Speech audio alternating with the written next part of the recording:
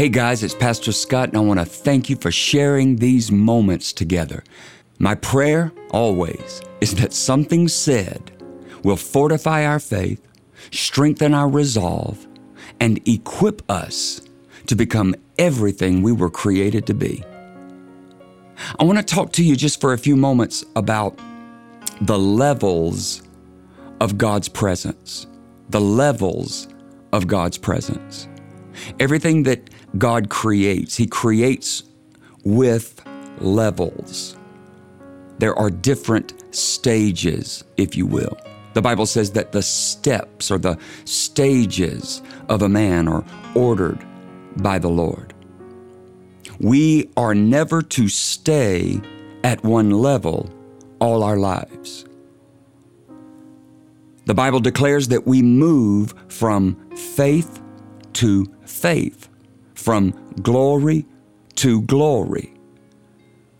I thank God that I'm not what I used to be, but I also know that I'm not what I'm gonna be. And so in order to fully understand what God has prepared for us, we need to be in continual movement.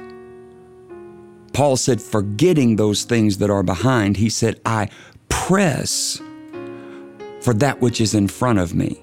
I press for the mark of the high calling that's in Christ Jesus. That's why we've been considering not just who we are, but why we are. As I've said before, when you know your why, when you know your purpose, you're unstoppable. You have no rival. You have no equal. And your enemy cannot stop your purpose. That's why the enemy tries to challenge our identity. Because when you don't know your why, you'll doubt your who. Anybody ever felt like, well, maybe this isn't for me, or maybe I'm not really saved, or maybe God's forgiveness, maybe that really doesn't, extend towards me, or maybe God doesn't love. Listen, let's get that settled right now, okay? His mercies are new every morning. Romans 8 says that there is nothing that can separate us from the love of God. Come on, you are loved. You are loved. Before you thought about loving Him, He loved you.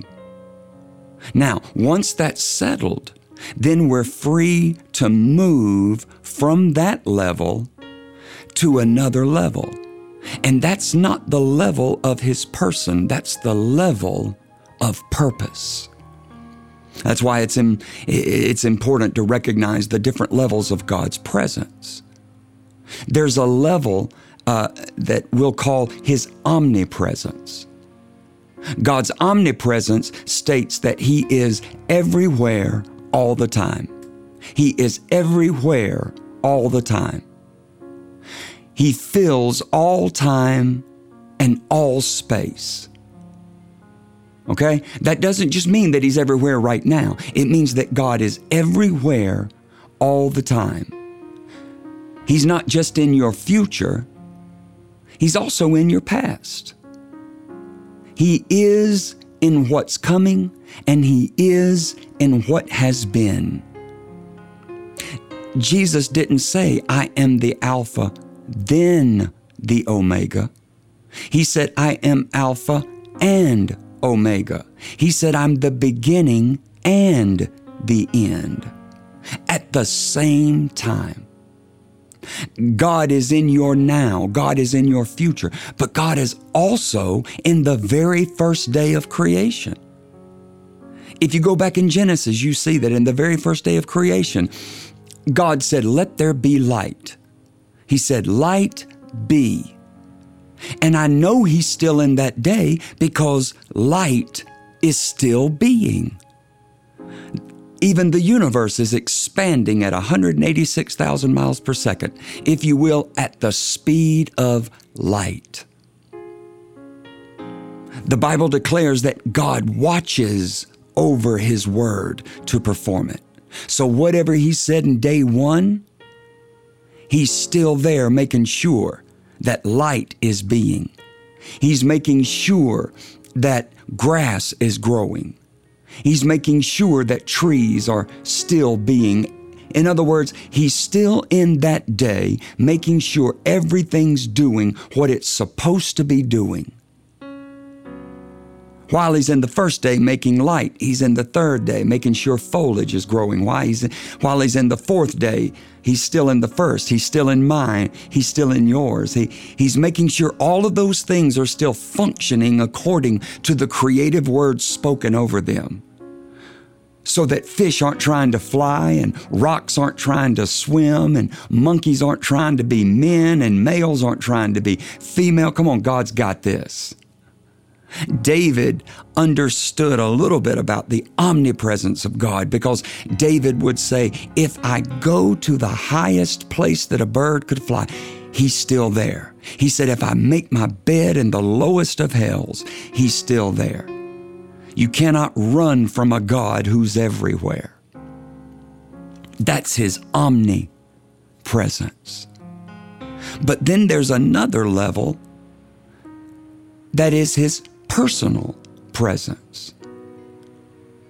It's one thing to know that God is everywhere, but it's another thing to know that he's with me. Jesus said, I will never leave you nor forsake you. Emmanuel, God with us. Amen. He's a very present help in the time of need. Oh, let me stop there for a second. If you got a need, can I just tell you, he's not on the way. He's not just coming. He is a very present help in your time of trouble. That's his personal presence, knowing that every step we take, he is with us. But then there's another level of his presence, and that's called his manifest presence. This is his concentrated presence. This is his glory, if you will. In the Old Testament, they carried around this box. It was the Ark of the Covenant.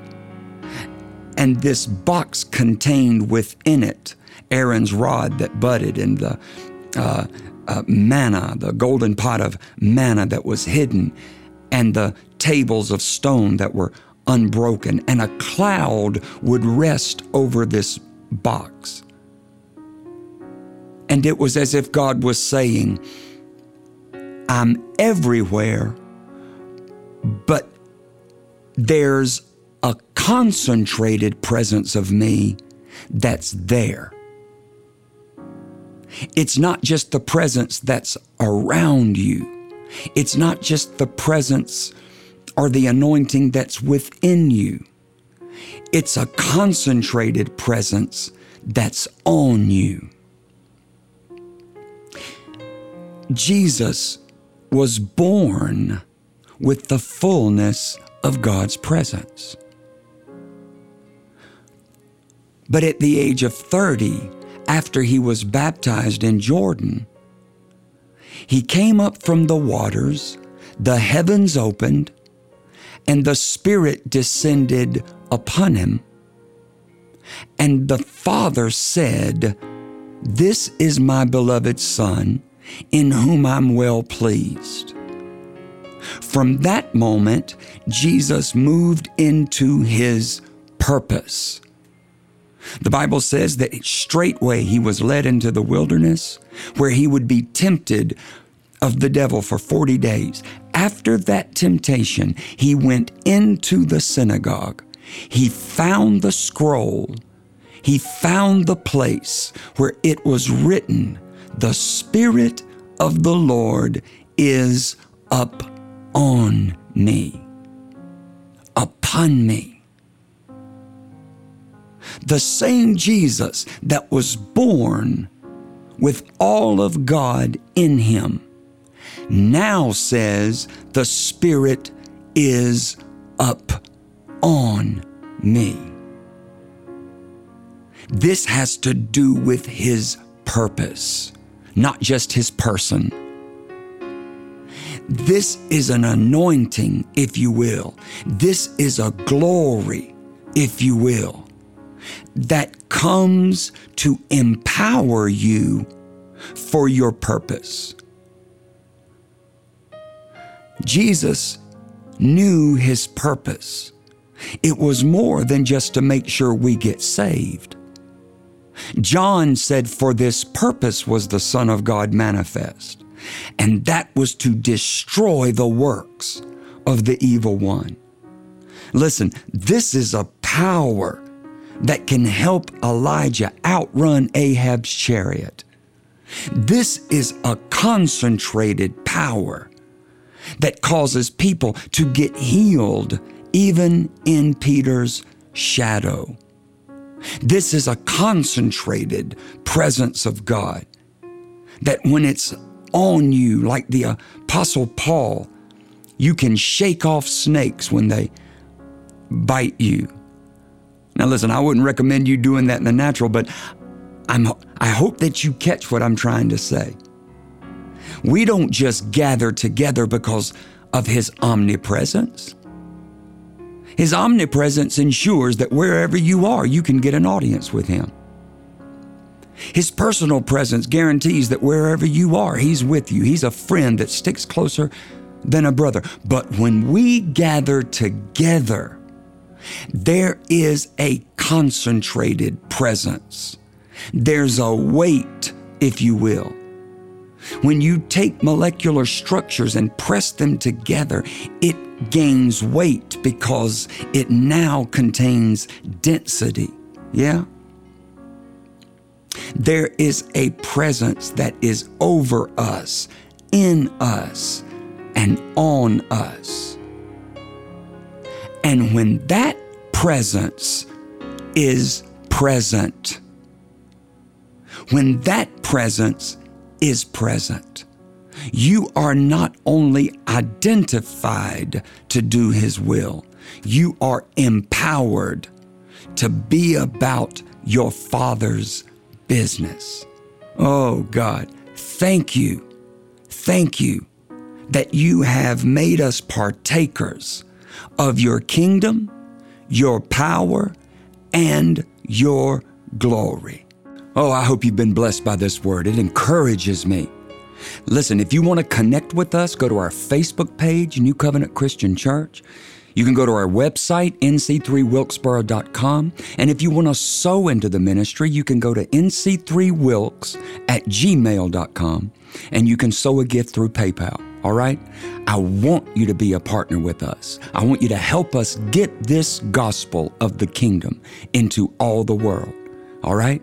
Now, remember, we can do all things through Christ who gives us strength. Amen. God bless you.